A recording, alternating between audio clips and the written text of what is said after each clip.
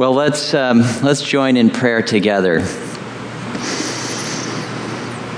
Lord, as we enter together into worship of you, slow us down and relieve our hurried minds and bodies from things that are temporary so we can marvel at things eternal. The prophet Isaiah saw you sitting on a throne high and lifted up, the train of your robe filling the temple. Lord, your ways are far above our ways. Your creation is as vast as 1 trillion galaxies, each with billions of stars, as intricate as particles within atoms that somehow hold together, and as beautiful to us as a mountain lake. You can create in an instant with power like an explosion, and you can sustain life over billions of years.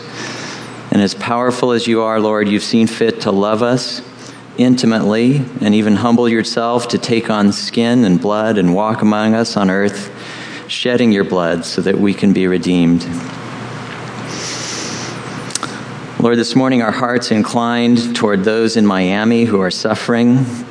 These heartbreaking images we see that make us think of those who are suffering and grieving, and we pray for their comfort. We pray that more of those caught in the collapse can be rescued and for protection of the rescuers.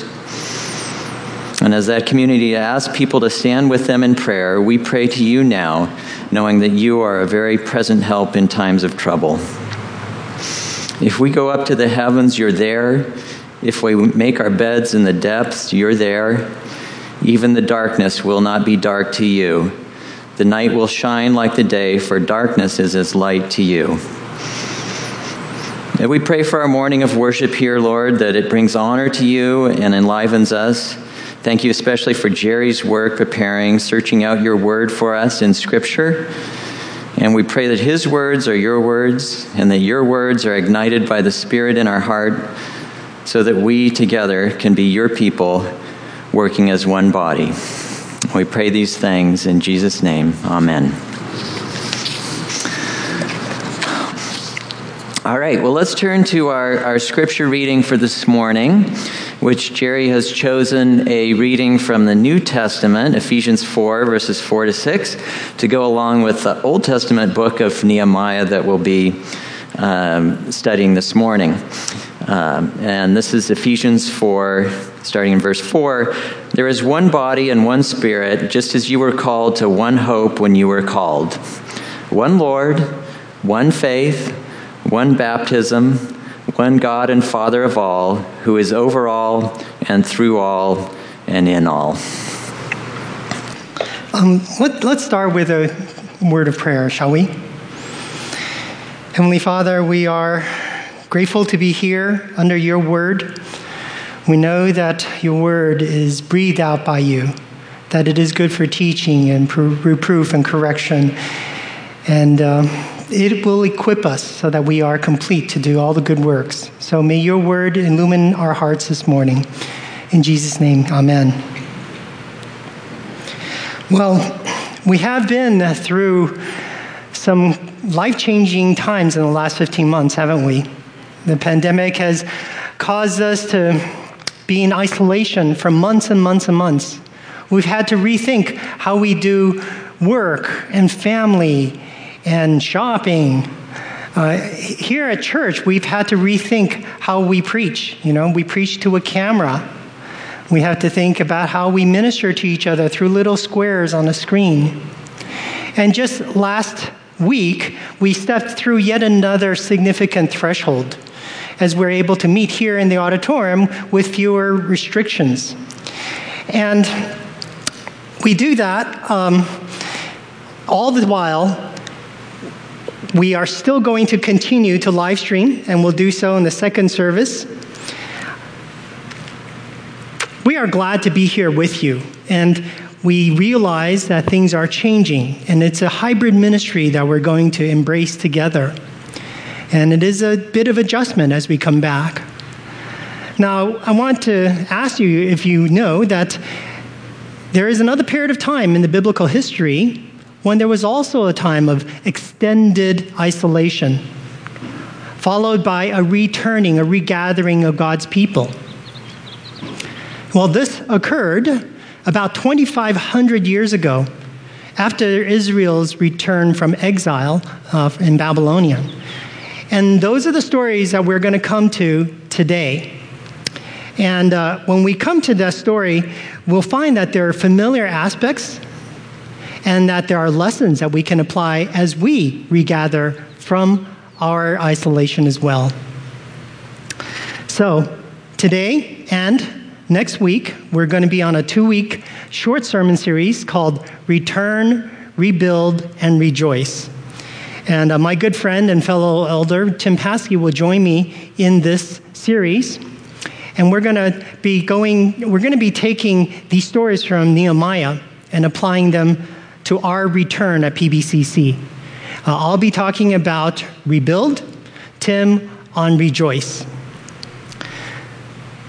Both of these sermons, the arc starts in the Old Testament, in the book of Nehemiah. Now, Nehemiah may not be very familiar to all of us. I know for one, I don't even remember where it was in the Bible. So I'll help you out. If you have your Bibles with you, so I invite you to open it up, start in the middle, around Psalms. Most of us know where Psalms is. And then go left 3 blocks. So I'm going to go left 3 blocks. Oops, I went too far. I went to Chronicles. If you hit Chronicles, you've gone too far, and go back a couple blocks. Here we are, in Nehemiah. So that's where we are in the Bible. Now, where is Nehemiah in the overall timeline of the Old Testament? Well, since we're spending many months in the Old Testament, there are going to be 5 different preachers who preach from the Old Testament during this year. I think it would be great for us to sort of get a view of the whole Old Testament timeline and where each of the preachings fit in. So fasten your seatbelts and put up your tray tables because we're going to fly through 2,000 years. So we're going to start first about 4,000 years ago. This is about 2000 BC. This is a period of time called the time of the patriarchs, of Abraham and Isaac and Jacob and his 12 sons. In fact, Brian finished a series just a couple weeks ago. Joseph was at the end of this 200-year patriarch age. We left then, at that time, all of the Israelites were in Egypt under slavery, and they stayed there for 400 years. And then at the end of those 400 years, Moses led them out of Egypt in the Exodus story, about 1400 BC. So they wandered in the desert during the Exodus story for about 40 years until Joshua led all the Israelites into the Promised Land. And they conquered all the Canaanites and the Jebusites and the Hittites and a lot of other ites in there. 300 years elapsed while they were in the Promised Land under the time called the Judges. Now, judges weren't judicial officials. They were actually more like warlords that God has placed over the individual tribes of Israel. Now, we'll turn the page, and now we're at about 1000 BC. At 1000 BC, God gave Israel 3 kings, Saul, David, and Solomon. This was a glorious century because all of the 12 tribes of Israel were united under one king. So it was called the United Kingdom, which is a little different from the United Kingdom we think of today. But this century of golden period, it was wonderful for Israel because during that century, the city of Jerusalem was built, its walls were enlarged, the economy prospered. King Solomon built the magnificent temple of the Lord where God placed his presence among his people. It was a wonderful century. And then about 900 BC, this United Kingdom was divided into a northern kingdom of Israel and a southern kingdom of Judah. During this period of time, the divided kingdom, people forsook God. They sought after the deities of the Canaanites. And in fact, last week, when Sharon preached on Habakkuk, it was during this period of the divided kingdom. And so because of the people's idolatry, God allowed Israel's enemies to come and take over the land, to punish Israel for her idolatry. So at 722 BC, the Assyrians swept in from the east and they conquered the northern kingdom of Israel. Then 150 years later, at 586 BC, God allowed the Babylonians to again sweep in from the east. And they took over all of Judah, the southern kingdom. They destroyed the magnificent temple, they broke down the city walls and gates, and all the inhabitants were exiled to Babylon and beyond. And that was the period of exile, this period of exile. In fact, Daniel, the book that Bernard will preach on in a couple of weeks, that happens during the 70-year period of the exile. Now, after these 70 years, at 516 BC to 440 BC, this is the period of time when the kings of Persia allowed the Israelites to return back to Jerusalem in order to rebuild the temple and the walls. And this is the time of returning, repairing, and rebuilding is the part that we are going to talk about today. So Ezra and Nehemiah that you see up there, Ezra was a priest and Nehemiah was a governor or the administrator. They were the ones who led the return of the Israelites at around 500 BC. The return from exile was pretty much the end of the Old Testament. The book of Malachi. Malachi was a contemporary. He was a prophet, a contemporary of Ezra and Nehemiah. His book was the last book and the last word of God in the Old Testament. God was silent for the next 400 years. But during these 4 centuries of silence, kingdoms rose, kingdoms fell, until the Roman Empire was established at 27 BC. And that brings us to 0 BC or 0 AD. And at that time, God's word was no longer silent. His true word of God came in flesh and dwelt among us, and that was his son, Jesus Christ. So there we have it, 2,000 years and 5 minutes. Thank you for hanging in there with me. Well, so the books of Ezra and Nehemiah was a combined one single book in the Hebrew manuscripts, and that's why I like to refer to it with one title, Ezra and Nehemiah. These are historical narratives. They weren't prophecies or psalms or poetry. They were history. They trace the history of the return of the Israelites as they came back and rebuilt the altar, the temple, and the walls. And our story is about the rebuilding of the walls. That's recounted in Nehemiah 3. And before we get there, what I'm going to do is I'm going to read a couple verses from Nehemiah 2, and just to set the context. Nehemiah says, "Come, let us build the wall of Jerusalem, so that we may no longer suffer derision." And I told them, "The hand of my God that had been upon me for good." And then the people responded, "Let us rise and build." So they strengthened their hands for the good work. So that's the context. This is God's work for his people. He guarantees it. His hand is upon them for good, and in his sovereignty, they will have success.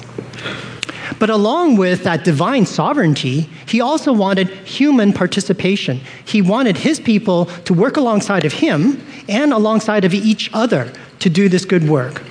So then everybody responded by strengthening their hands for the good work. And now we can start reading Nehemiah 3, starting in verse 1. So it goes like this. "Then Eliashib the high priest rose up with his brothers, the priests, and they built the sheep gate. They consecrated it and set its doors. They consecrated it as far as the Tower of the 100, as far as the Tower of Hananel.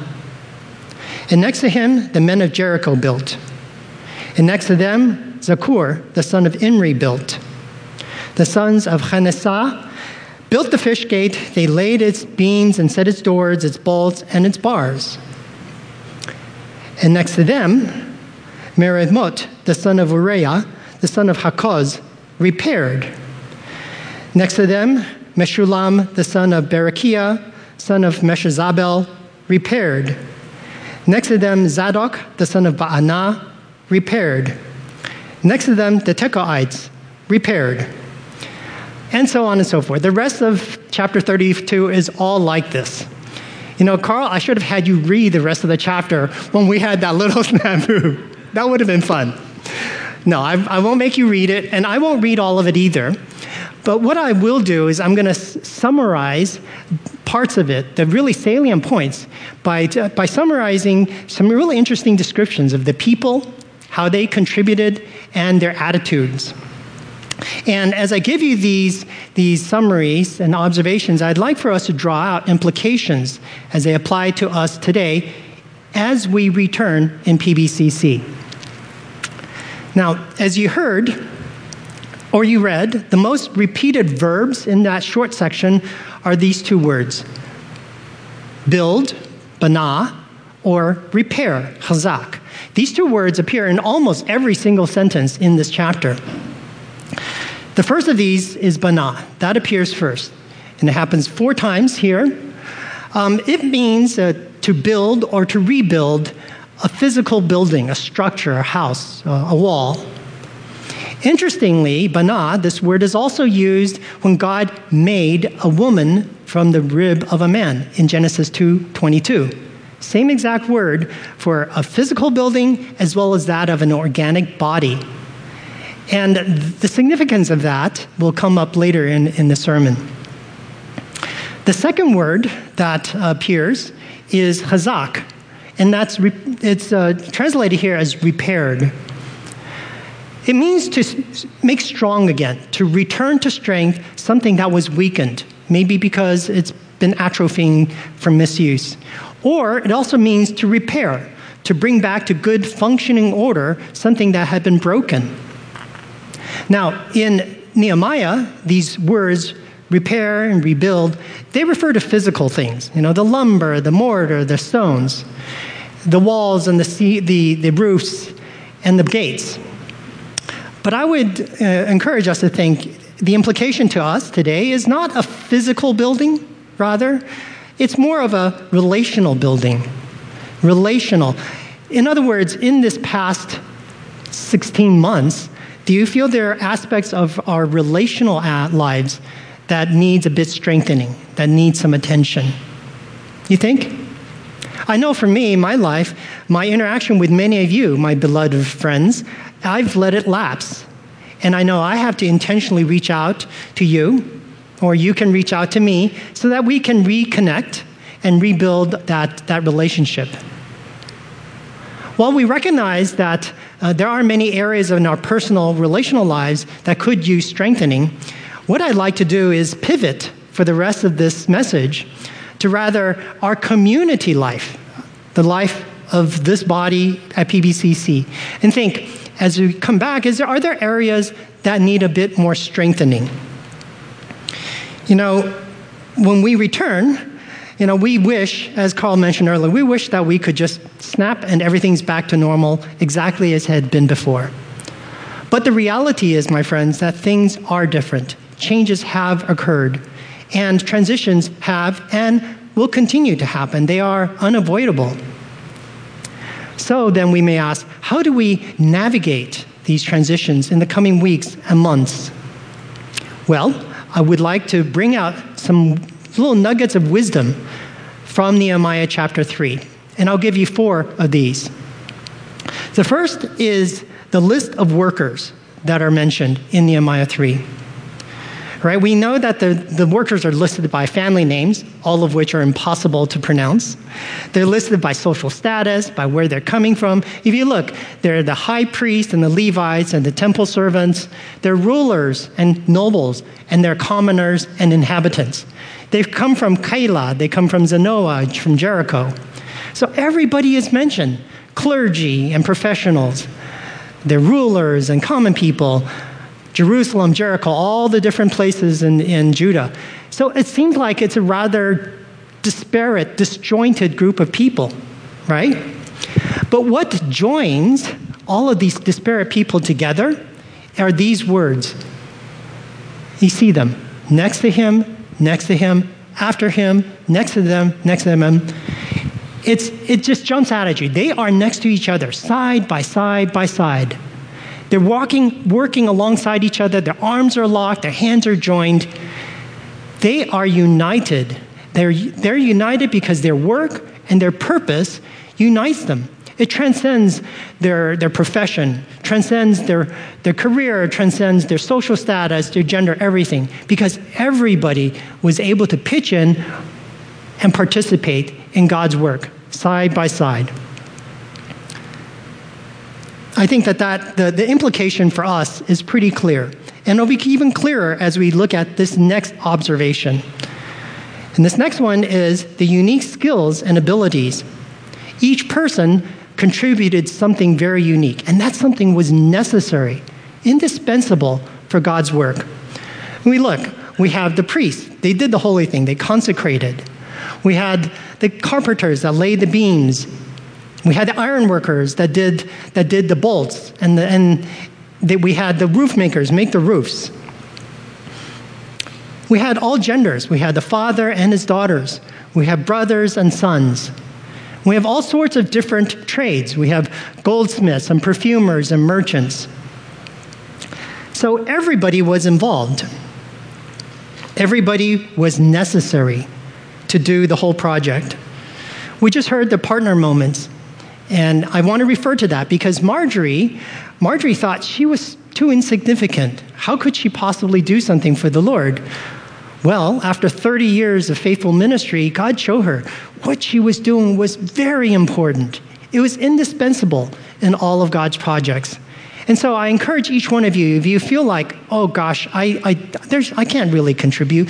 No, your contributions are necessary. They're indispensable. And so realize that you can and should be part of that. My next observation is this. The personal work area. We read, Chasub repaired opposite his house. Ananiah beside his own house. Each one opposite his own house. Zadok, Meshullam opposite his own house. Over and over again, you see, each family had worked in the area right next to where they lived. They did what was natural. They did what was familiar. It was obvious. It's right outside their house. The commute to work was really short. And also, once they built it, they also knew that their own home and their own environment was well protected. And chapter 3 lists how each family, one by one, worked on the area right in front of their home. And they traced the building all around, from Sheep Gate clockwise to Sheep Gate. And while each family did its work or in front of their house, the structure around the entire city was completed. It was strong, and it offered protection and strength to the entire community. The many became one, and the whole was greater than the sum of its parts. The whole was greater than the sum of its parts. And, I frankly cannot think of a better illustration than that than the choir that you just heard. Right? The choir had many voices. Each of them was unique. Each of them was necessary for the whole thing. And they all had their own specialties. The altos sang with the altos. The sopranos sang with the sopranos. The basses, they boomed out their basses. They all worked beautifully in their own areas. Yet, together, side by side, they blended harmoniously. And the whole was that choral piece you heard.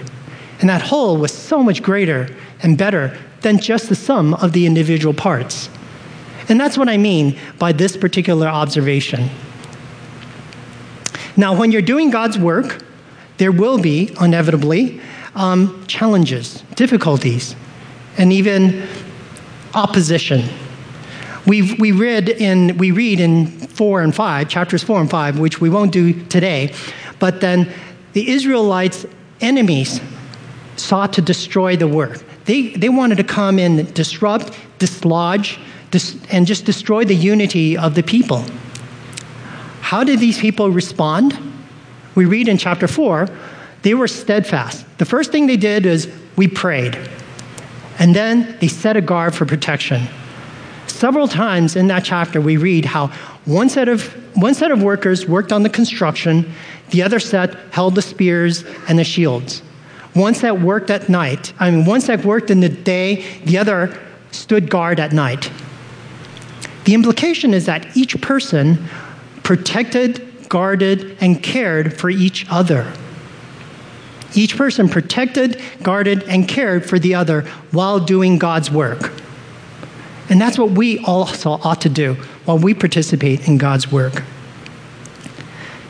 The whole thing wrapped up in Nehemiah chapter 6. In verse 15, it said, the wall was completed in 52 days. Wow, 52 days. That is record time. That's amazing. And all of the enemies, those who were looking at God's work, they were amazed as well because they saw the hand of God was upon them for good. It was God who helped them establish and finish the work. So there we have it. This was ultimately God's work. Next slide. This was ultimately God's work, but it required the participation of everyone, every single one. Each person was necessary to do this project. Each person worked in his own area of service, yet the whole was much greater than the sum of its parts. And while they were working, each person was guarding and caring and protecting each other. This is such a beautiful illustration of the principle of participating in God's work, the ministry of the saints, which is one of the 4 values that we hold so dearly here at PBCC. As we return from our isolation and we rethink our church, I think it is important for us to revisit these distinctives, these foundational aspects of PBCC. Ministry of the saints is usually referred to and described by Paul's letter to the Ephesians. Now, this New Testament letter, it's wonderful. It requires a whole year to study and to preach on. But in the remaining time, I won't do the whole chapters. I'm just going to look at 3 verses. I'm going to look at Ephesians 4, 11 through 13, and see how that applies to the participation in God's work. So, Ephesians 4. Here we go. And he gave the apostles, the prophets, the evangelists, the shepherds, and teachers to equip the saints for the work of the ministry, for building up the body of Christ, until we all attain to the unity of the faith and of the knowledge of the Son of God, to mature manhood, to the measure of the stature of the fullness of Christ. This passage complements so well the Nehemiah story because it gives you the theological significance of participating in God's work. And I'm going to give you 4 observations from this familiar passage.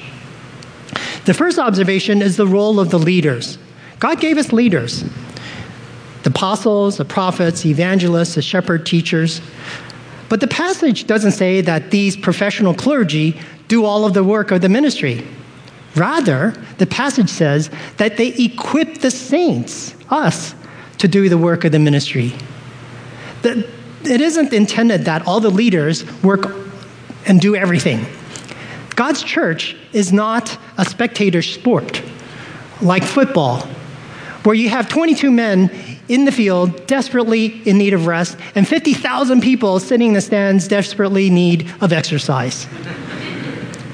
That's not how it works. God gave us leaders in order to equip us, katartismos.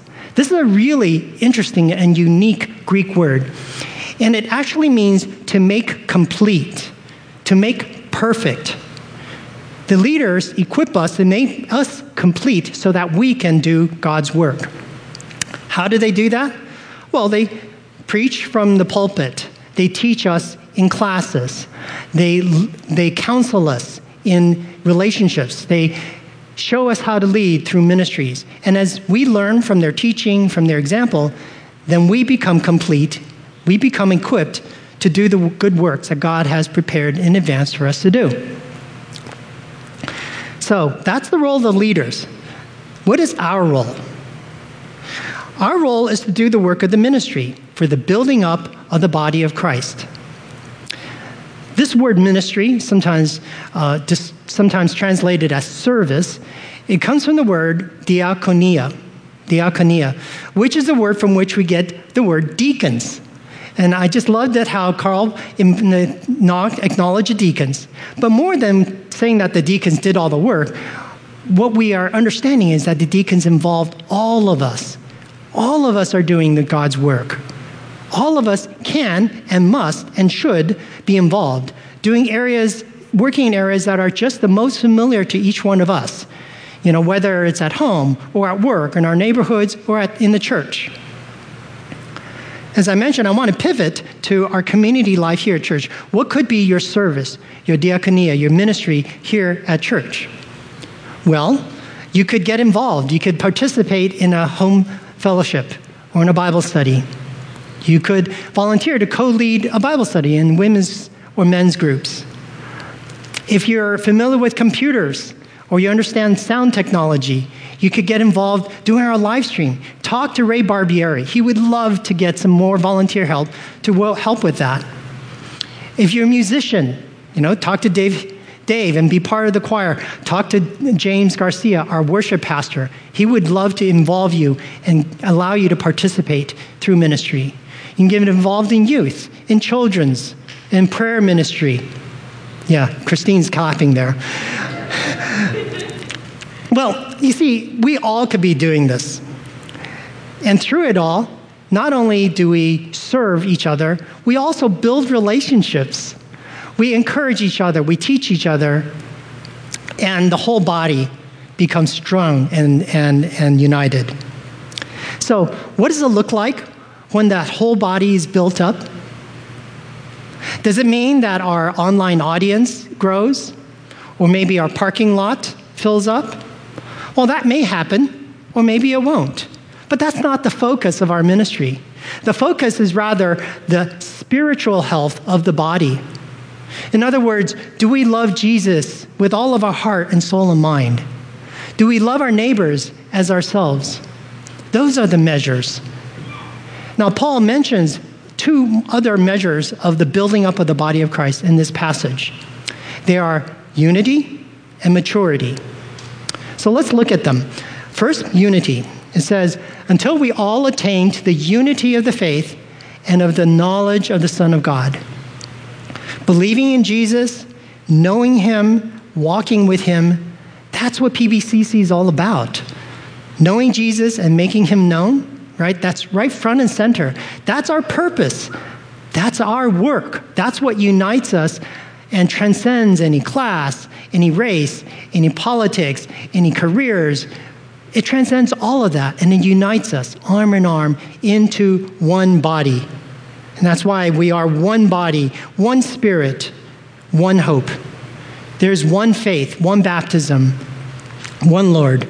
And there's one God and Father who is over all, through all, and in all. That is the unity we desire. And then the second measure is maturity. It says, until we all attain to mature manhood, to the measure of the stature of the fullness of Christ. So we all want to grow in maturity in our Christian walks, right? We don't want to be spiritual babes, which Paul describes in a subsequent verse, children that are tossed to and fro by waves, carried about by every wind of doctrine, by human cunning, craftiness, and deceitful schemes.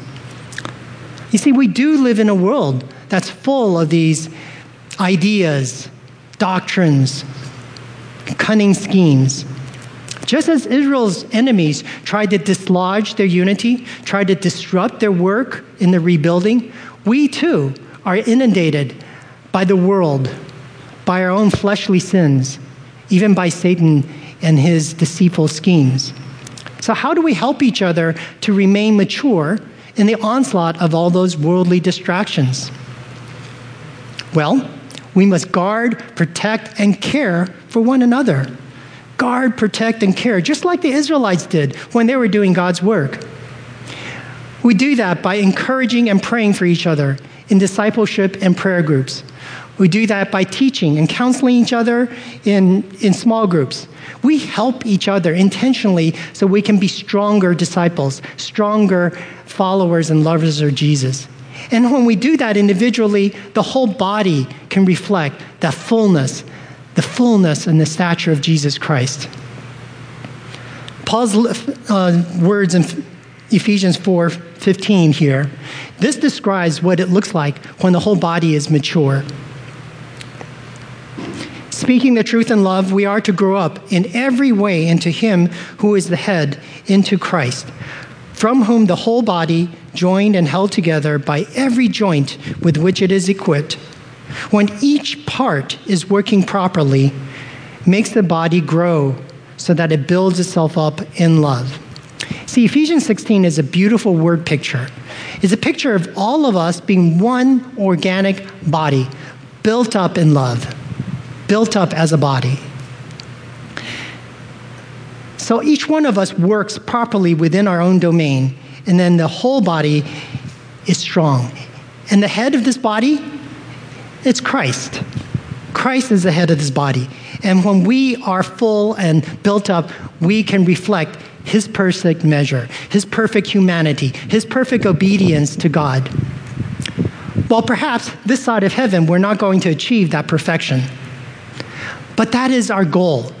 That is our destiny. And that's what we want others to see, the body of Christ, that they are amazed that God is in this. God is doing this.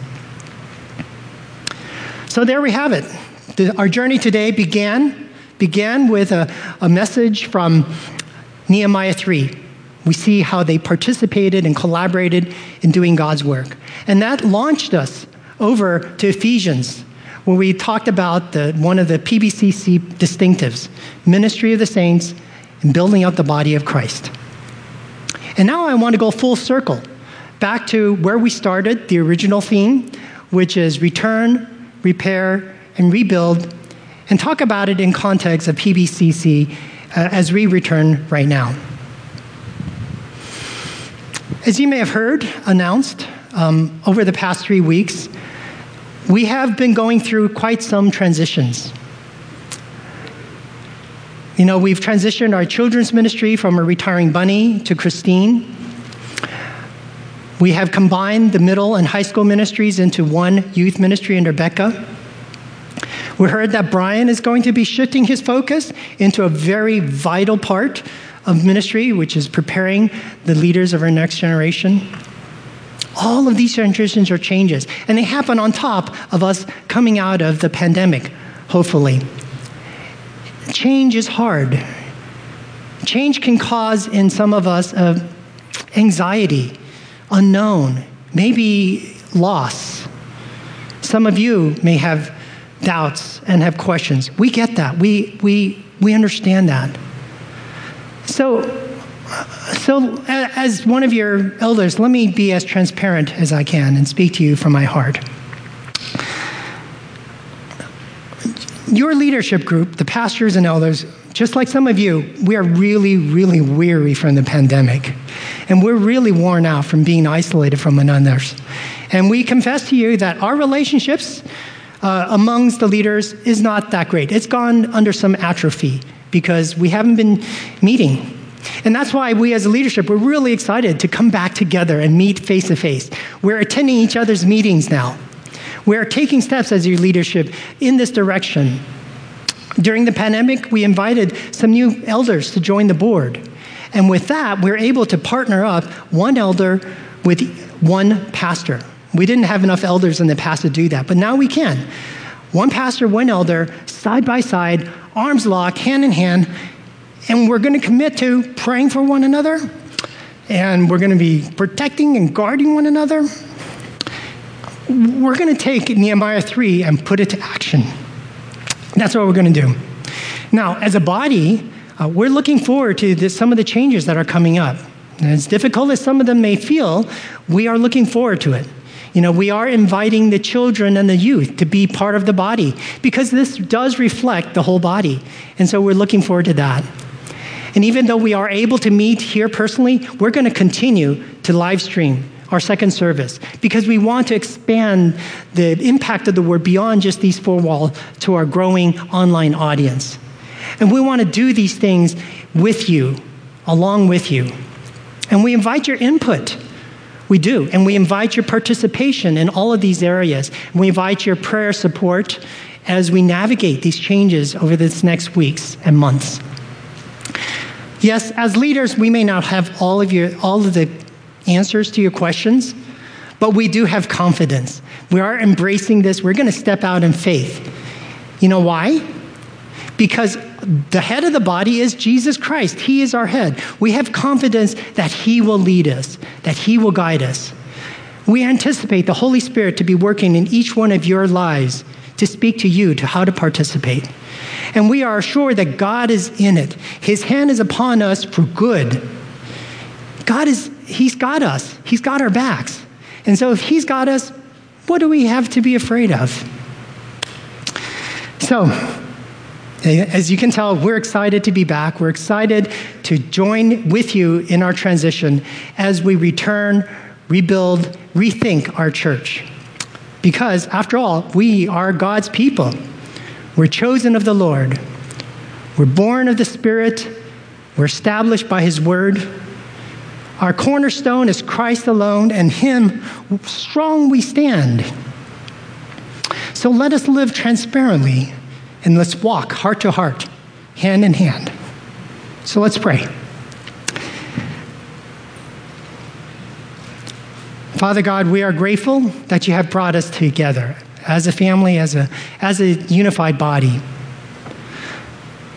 We're thankful that you are leading us. May your vision be our vision, your ways our ways. We anticipate the Holy Spirit to be working and moving in each one of us. And we thank you, God, that you are good all the time, and that if you are for us, no one can be against us. And in you, we are so much more than conquerors, and that you will never leave us.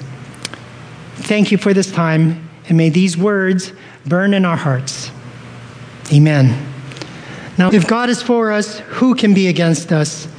He who did not spare his own son, but gave him up for us all, how will he not also, with him, graciously give us all things? In all these things we are more than conquerors through him who loved us. For I am sure that neither death nor life, nor angels nor rulers, nor things present nor things to come, nor powers, nor height nor depth, nor anything else in all of creation will be able to separate us from the love of God in Christ Jesus our Lord. To him be glory and honor and power forever. Amen. Amen.